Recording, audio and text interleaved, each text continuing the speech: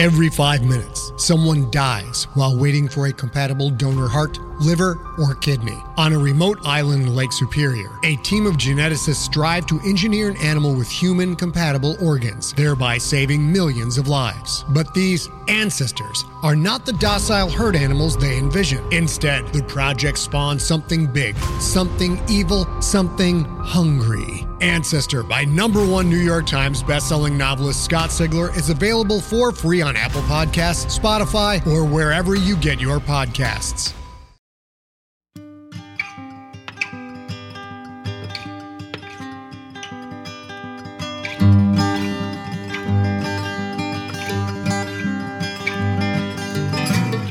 Hello and welcome to the Drabblecast, episode 325.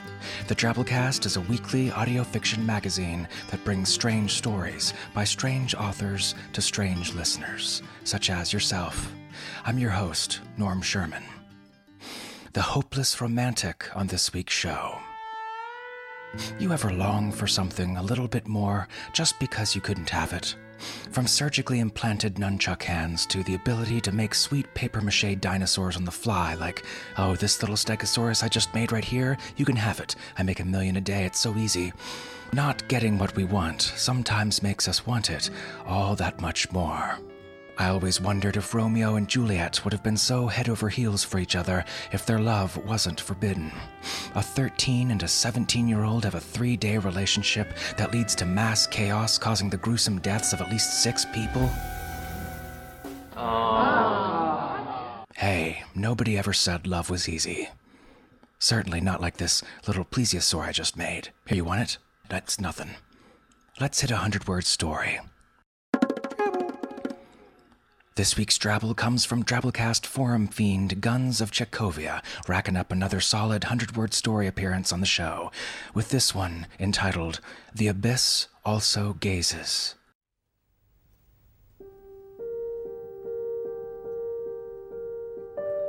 When his beloved first appeared, it seemed as if the world were upside down. He felt like a hollow imitation of himself, being filled with giddy joy and exhilaration, the way a leaky boat fills with water. He could stare for hours at those flowing locks, those beautiful eyes, the firm, toned muscles. His beloved turned this way and that, and his heart ached with every twist. He would give anything simply to reach out and touch such an object of beauty. But how could such a one as this ever love him? A simple hunter living in a pool.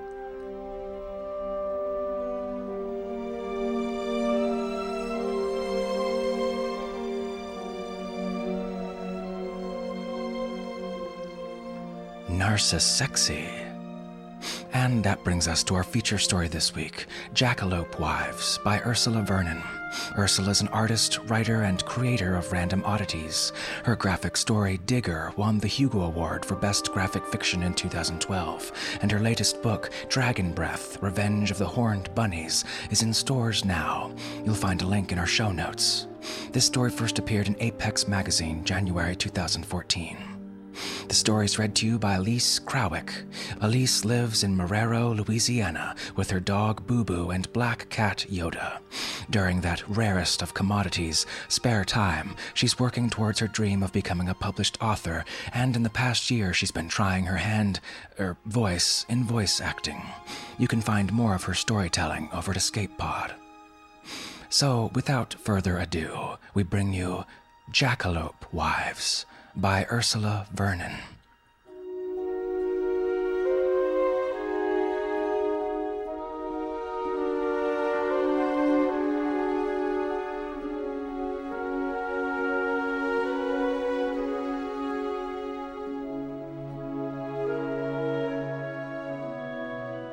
The moon came up and the sun went down. The moonbeams went shattering down to the ground, and the Jackalope wives took off their skins and danced. They danced like young deer pawing the ground. They danced like devils let out of hell for the evening. They swung their hips and pranced and drank their fill of cactus fruit wine. They were shy creatures, the Jackalope wives, though there was nothing shy about the way they danced. You could go your whole life and see no more of them than the flash of a tail vanishing around the backside of a boulder. If you were lucky, you might catch a whole line of them outlined against the sky on the top of a bluff, the shadow of horns rising off their brows. And on the half-moon, when new and full were balanced across the saguaro's thorns, they'd come down to the desert and dance. The young men used to get together and whisper, saying they were going to catch them a jackalope wife. They'd lay belly down at the edge of the bluff and look down on the fire and the dancing shapes, and they'd go away aching for all the good it did them. For the jackalope wives were shy of humans. Their lovers were jackrabbits and antelope bucks, not human men. You couldn't even get too close or they'd take fright and run away. One minute you'd see them kicking their heels up and hear them laugh, then the music would freeze, and they'd all look at you with their eyes wide and their ears upswept. The next second they'd snatch up their skins, and there'd be nothing left but a dozen skinny she-rabbits running off in all directions, and a campfire left that wouldn't burn out till morning. It was uncanny, sure, but they never did anybody any harm. Grandma Harkin, who lived down past the well, said that the jackalopes were the daughters of the rain and driving them off would bring on the drought. People said they didn't believe a word of it, but when you live in a desert, you don't take chances.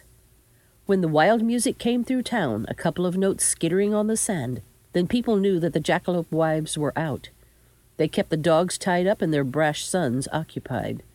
The town got into the habit of having a dance that night to keep the boys firmly fixed on human girls and to drown out the notes of the wild music. Now it happened there was a young man in town who had a touch of magic on him.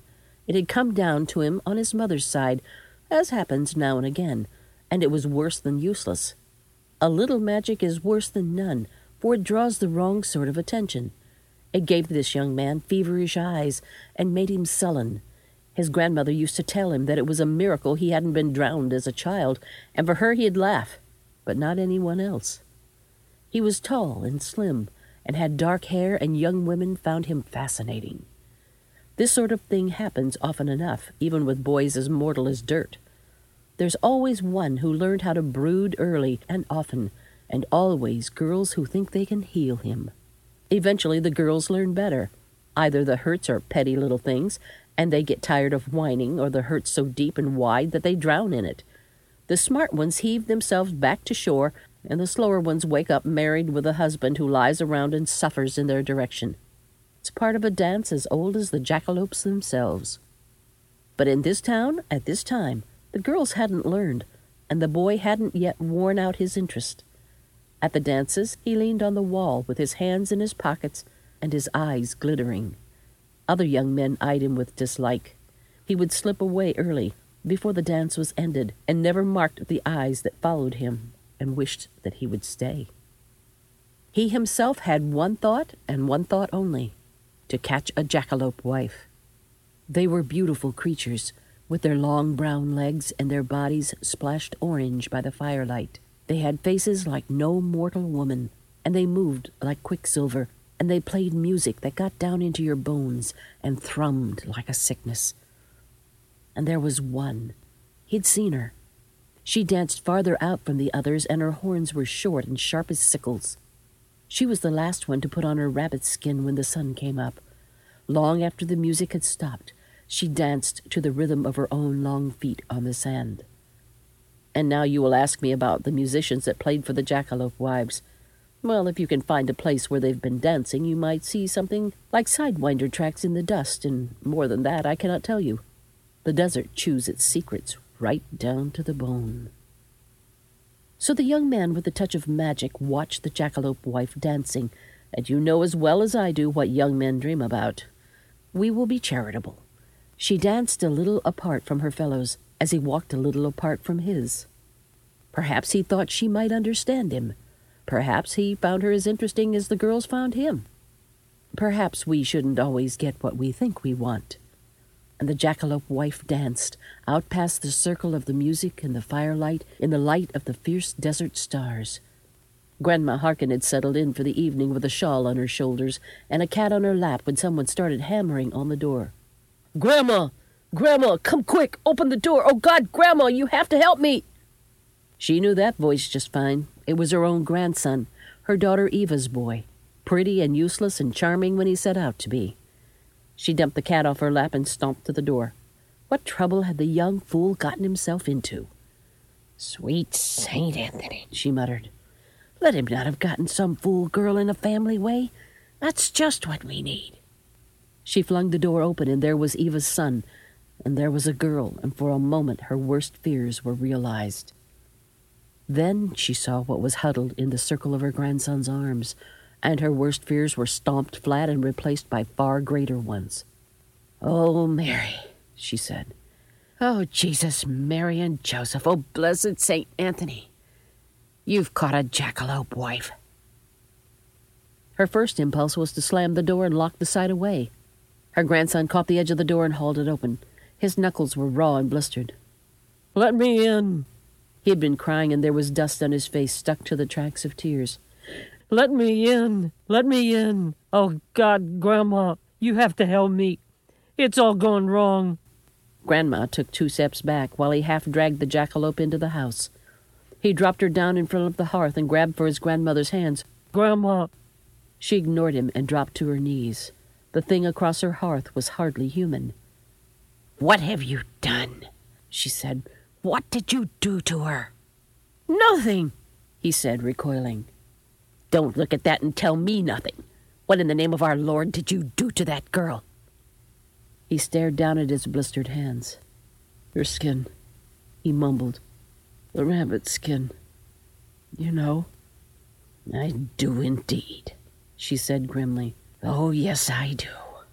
What did you do, you damned young fool? Cut up her skin and hid it from her to keep her changing?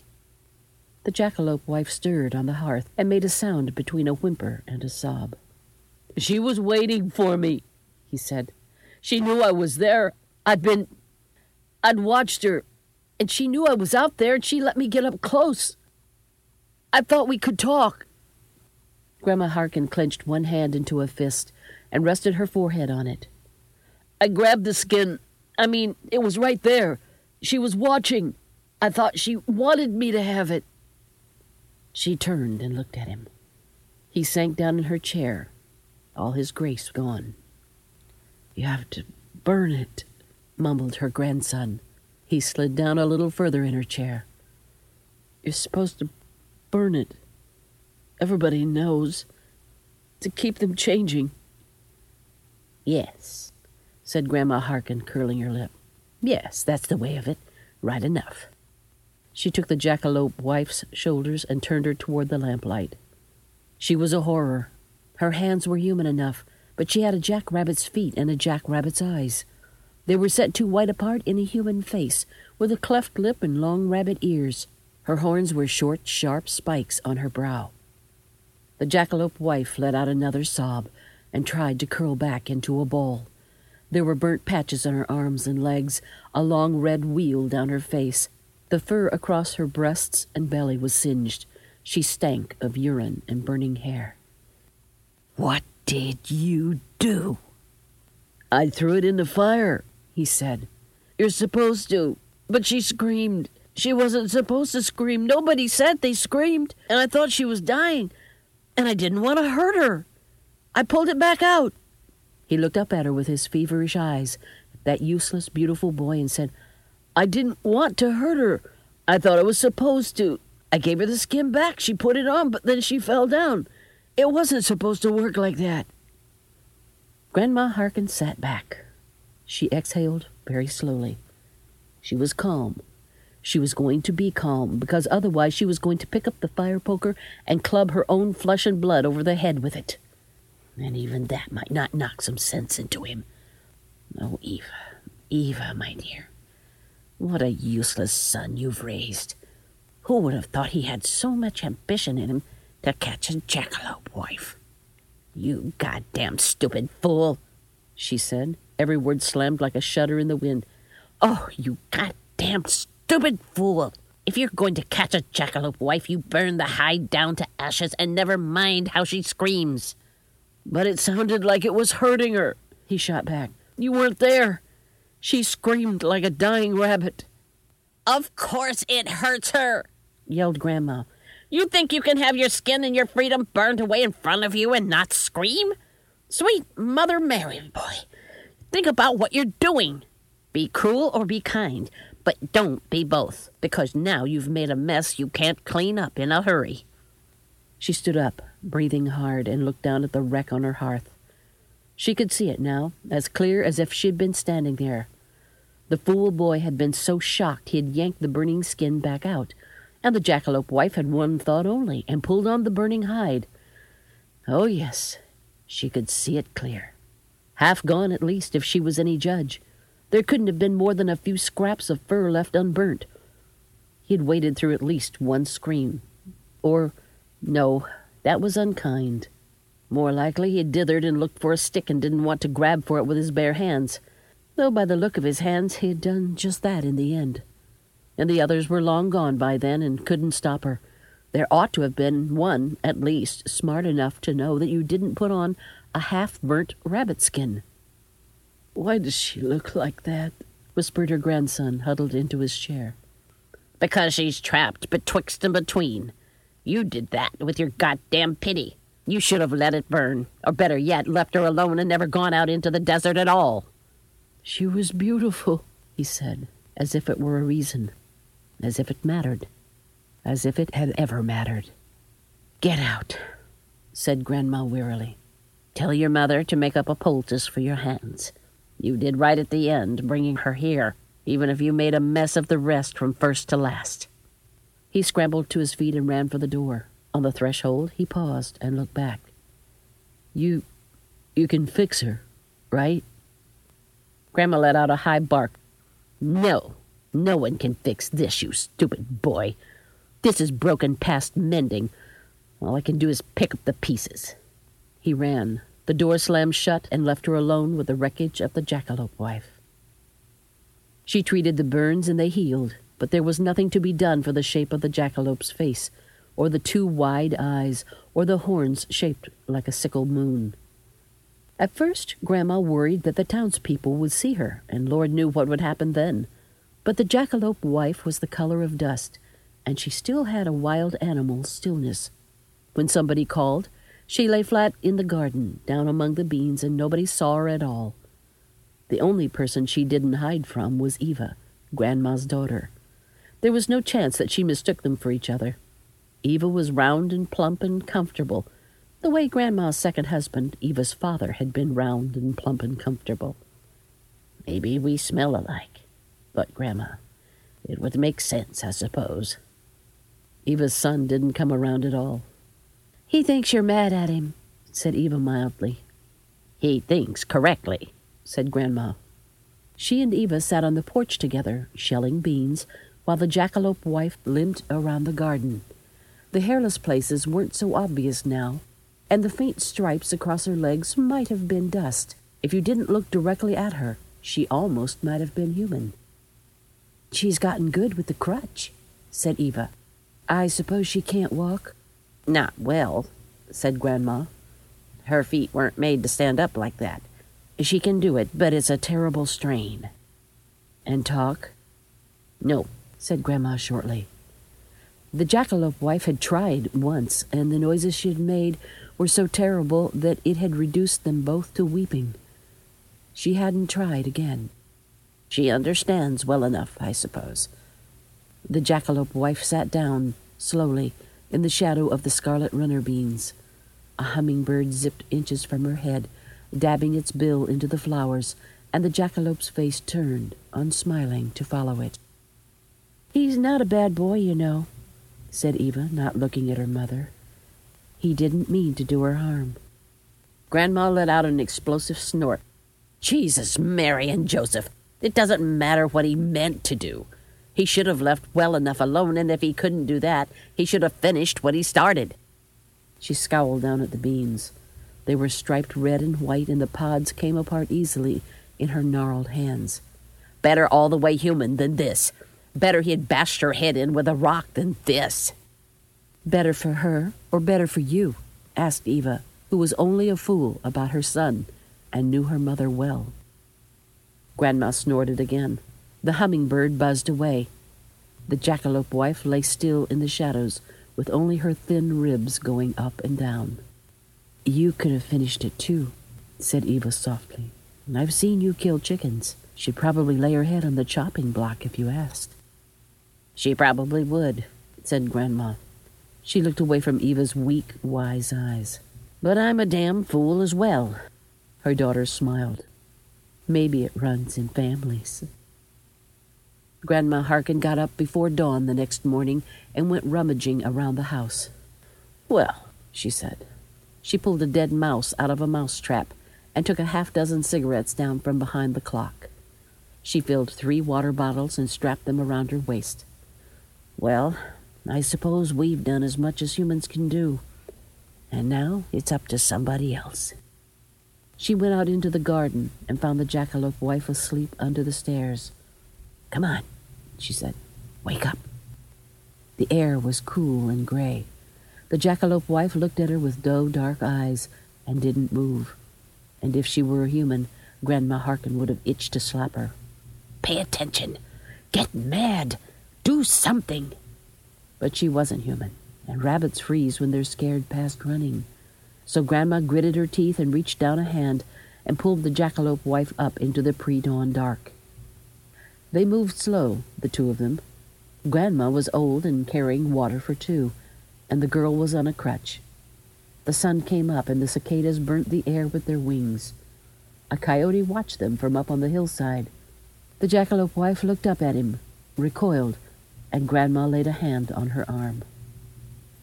"Don't worry," she said. "I ain't got the patience for coyotes. They'd maybe fix you up, but we'd both be stuck in a tale past telling, and I'm too old for that. Come on." They went a little further on, past a wash and a watering hole. There were Palo Verde trees spreading thin green shade over the water. A javelina looked up at them from the edge and stamped her hooved feet. Her children scraped their tusks together and grunted. Grandma slid and slithered down the slope to the far side of the water and refilled the water bottles. "Not them either," she said to the jackalope wife. "They'll talk the legs off a wooden sheep. We'd both be dead of old age before they'd figure out what time to start." The javelina dropped their heads and ignored them as they left the wash behind. The sun was overhead and the sky turned turquoise, a color so hard you could bash your knuckles on it. A raven croaked overhead, and another one snickered somewhere off to the east. The jackalope wife paused, leaning on her crutch, and looked up at the wings with longing. "Oh, no," said Grandma. "I've got no patience for riddle games, and in the end they always eat someone's eyes. Relax, child. We're nearly there." The last stretch was cruelly hard, up the side of a bluff. The sand was soft underfoot and miserably hard for a girl walking with a crutch. Grandma had to half-carry the jackalope wife at the end. She weighed no more than a child, but children are heavy, and it took them both a long time. At the top was a high fractured stone that cast a finger of shadow like the wedge of a sundial. Sand and sky and shadow and stone. Grandma Harkin nodded, content. "It'll do," she said. "It'll do." She laid the jackalope wife down in the shadow and laid her tools out on the stone. Cigarettes, and dead mouse, and a scrap of burnt fur from the jackalope's breast. "It'll do." Then she sat down in the shadow herself and arranged her skirts. She waited. The sun went overhead, and the level in the water bottle went down. The sun started to sink, and the wind hissed, and the jackalope wife was asleep or dead. The ravens croaked a conversation to each other from the branches of a Palo Verde tree, and whatever one said made the other one laugh. "Well," said a voice behind Grandma's right ear, "looky what we have here." "Jesus, Mary and Joseph." "Don't see them out here often," he said. "Not the right sort of place." He considered. "You St. Anthony now?"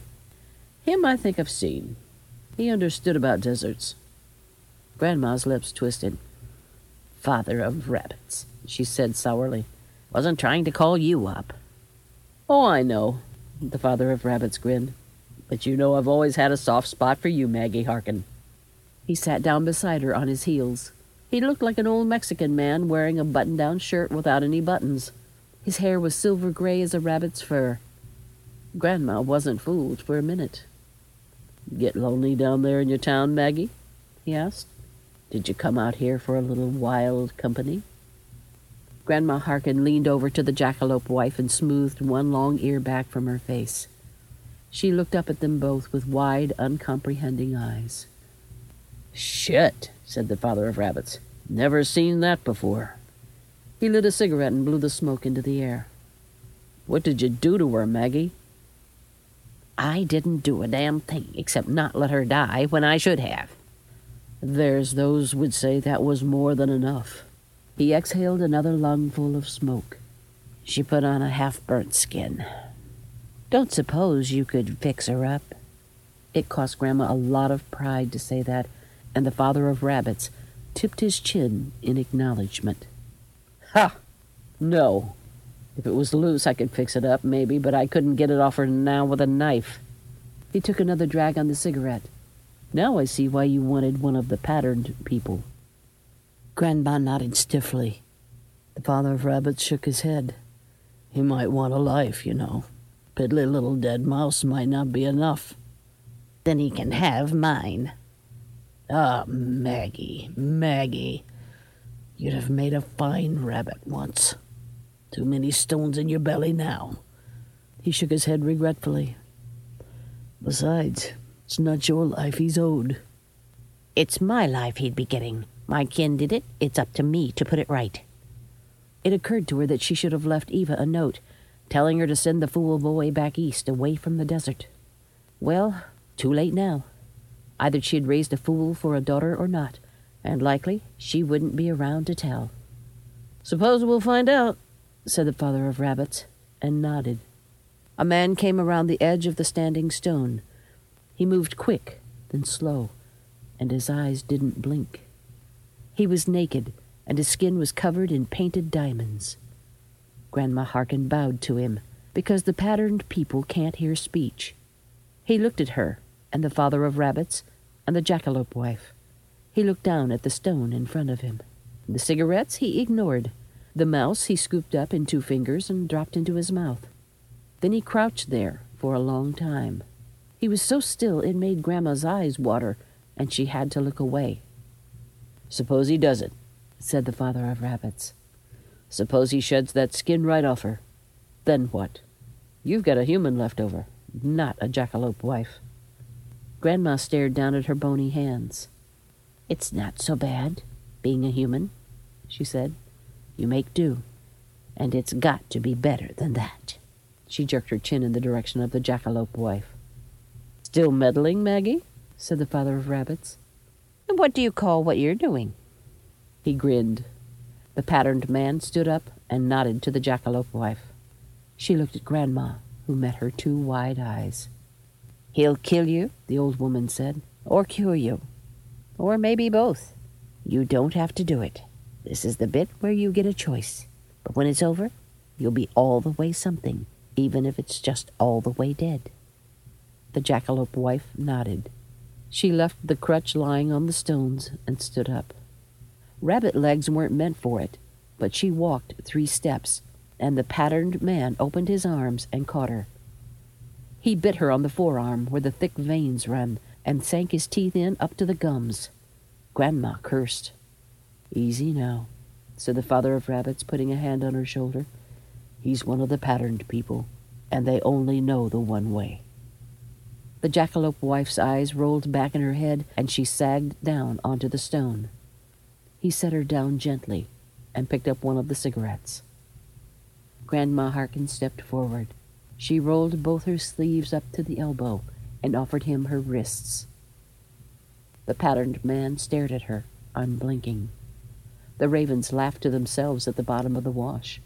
Then he dipped his head and bowed to Grandma Harkin, and a rattlesnake as long as a man slithered away into the evening. She let out a breath she didn't know she'd been holding. He didn't ask for a life. The father of rabbits grinned. "Ah, you know. Maybe he wasn't hungry. Maybe it was enough you made the offer." Maybe I'm too old and stringy, she said. "Could be that, too." The jackalope wife was breathing. Her pulse went fast, then slow. Grandma sat down beside her and held her wrist between her own calloused palms. "How long you going to wait?" asked the father of rabbits. As long as it takes," she snapped back. The sun went down while they were waiting. The coyotes sang up the moon. It was half full, half new, halfway between one thing and the other. "She doesn't have to stay human, you know," said the father of rabbits. He picked up the cigarettes that the patterned man left behind and offered one to Grandma. "She doesn't have a jackalope skin anymore." He grinned. She could just see his teeth flash white in the dark. "Give her yours." "I burned it," said Grandma Harkin, sitting up ramrod straight. "I found where he hid it after he died, and I burned it myself. Because I had a new husband and a little bitty baby girl, and all I could think about was leaving them both behind and go dance." The father of rabbits exhaled slowly in the dark. "It was easier that way," she said. "You get over what you can't have faster than you get over what you could. And we shouldn't always get what we think we want." They sat in silence at the top of the bluff. Between Grandma's hands, the pulse beat steady and strong. "I never did like your first husband much," said the father of rabbits. "Well," she said. She lit her cigarette off his. "He taught me how to swear, and the second one was better." The jackalope wife stirred and stretched. Something flaked off her in long strands, like burnt scraps of paper, like a snake's skin shedding away. The wind tugged at them and sent them spinning off the side of the bluff. From down in the desert, they heard the first notes of a sudden wild music. "It happens. I might have a spare skin," said the father of rabbits. He reached into his pack and pulled out a long gray roll of rabbit skin. The jackalope wife's eyes went wide, and her body shook with longing, but it was human longing, and a human body shaking. "Where'd you get that?" asked Grandma Harkin, suspicious. "Oh, well, you know." He waved a hand. "Pulled it out of a fire once. Must have been 40 years ago now. Took some doing to fix it up again, but some people owed me favors. Suppose she might as well have it. Unless you want it." He held it out to Grandma Harkin. She took it in her hands and stroked it. It was as soft as it had been 50 years ago. The small sickle horns were hard weights in her hands. "You were a hell of a dancer," said the father of rabbits.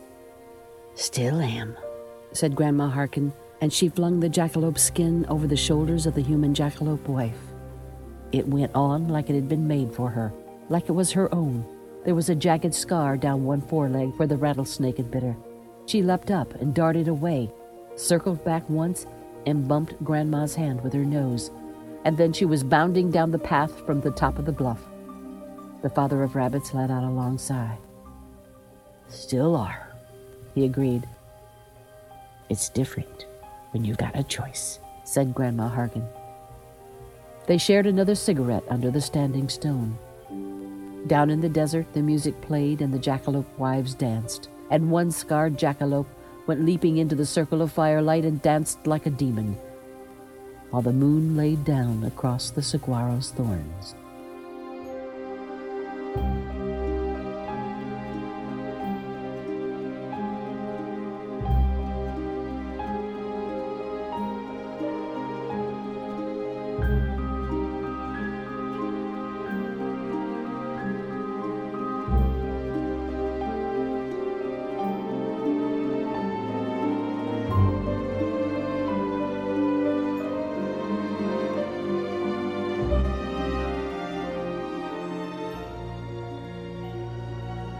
And that was our story. That one took an unexpected turn towards heartwarming, huh? Call me crazy, but I'll take a pass on the whole marrying a half-human, half-rabbit monster with its skin all hanging off for the time being. Wait, unless they're Playboy bunnies. This story's totally about Playboy bunnies. I just cracked the goddamn code. Jackalope's my ass. I mean, look at the parallels. They're always laughing, dancing in a circle, kicking up their heels, smelling of burnt hair and urine. The patterned man is clearly a reference to Hef in his bathrobe. Well, maybe that's pushing it. Maybe I need to rethink the kind of shit I'm willing to marry and bring home to Grandma. No bestiality, though. Definitely not interested in going down that rabbit hole. Well, if you enjoyed our story this week, remember we run off the generous support of listeners such as yourself. I know that these days it might feel like everyone's got their hands in your pocket. And not in a good way, if you know what I mean. Like when you're later delightfully surprised to discover a couple half-melted Werther's Original hard candies surreptitiously placed in your slacks by a caring friend. I mean being pinched by the man, and not in a good way, if you know what I mean. Like if you're having a really scary dream about Aaron Neville returning from a crashed meteor site in the woods with a smoking cylindrical silver canister full of giant forehead moles meant for everyone in your small town, starting with the mayor and chief of police, but then some man pinches you to wake you up and you're all like, whew, until you realize it's local deputy sheriff Zeb Guntherson and he's sitting on your bed touching your face. Now just relax here, son. A little case of the night moxie by gum. Here, put this on your forehead. Take care of them shakes in no time. Have you feeling like a new man. The touch, the feel.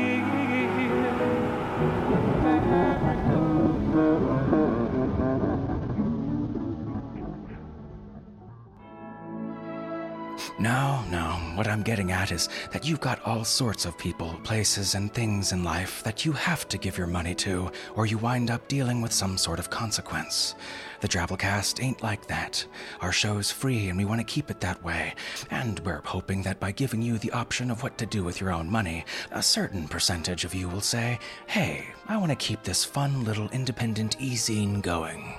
We've got support options off our website at drabblecast.org. Only takes a minute and it goes a long way. We greatly appreciate it.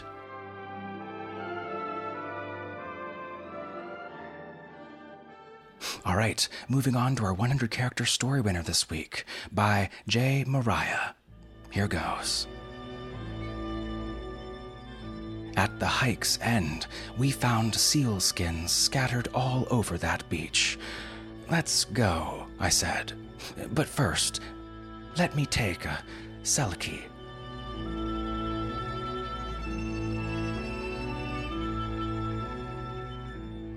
100-character stories, you know you can do it. Give it a shot. Post it in the TwitFix section of our forums at forums.drabblecast.org. You might be next week's winner. Follow us on Twitter at the Drabblecast. All right, folks, that's our show this week. Remember, the Drabblecast is brought to you with the Creative Commons Attribution Non-Commercial No Derivatives license, which means don't change it, don't sell it, but feel free to share it all you like. Write us a review on iTunes, blog about us, tell a friend, spread the weird. Special thanks to our episode artist this week, Liz Pennies. Our program this week was brought to you by Managing Editor Nathan Lee, our Art Director Bo Kyer, with additional help from Nikki Drayden, Dave Carvin, Dave Steffen, and Tom Baker. We'll see you next week, weirdos. Until then, this is Norm Sherman, reminding you, you get over what you can't have faster than what you could, and we shouldn't always get what we think we want.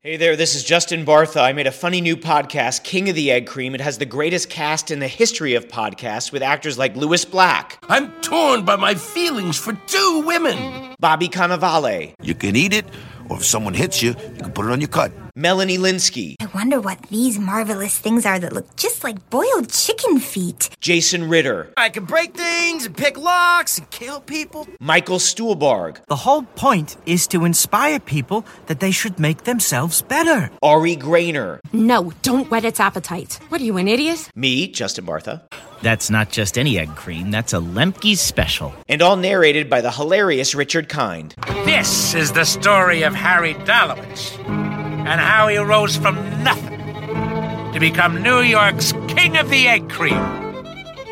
So if you like funny true stories, come listen to King of the Egg Cream, available wherever you get your podcasts.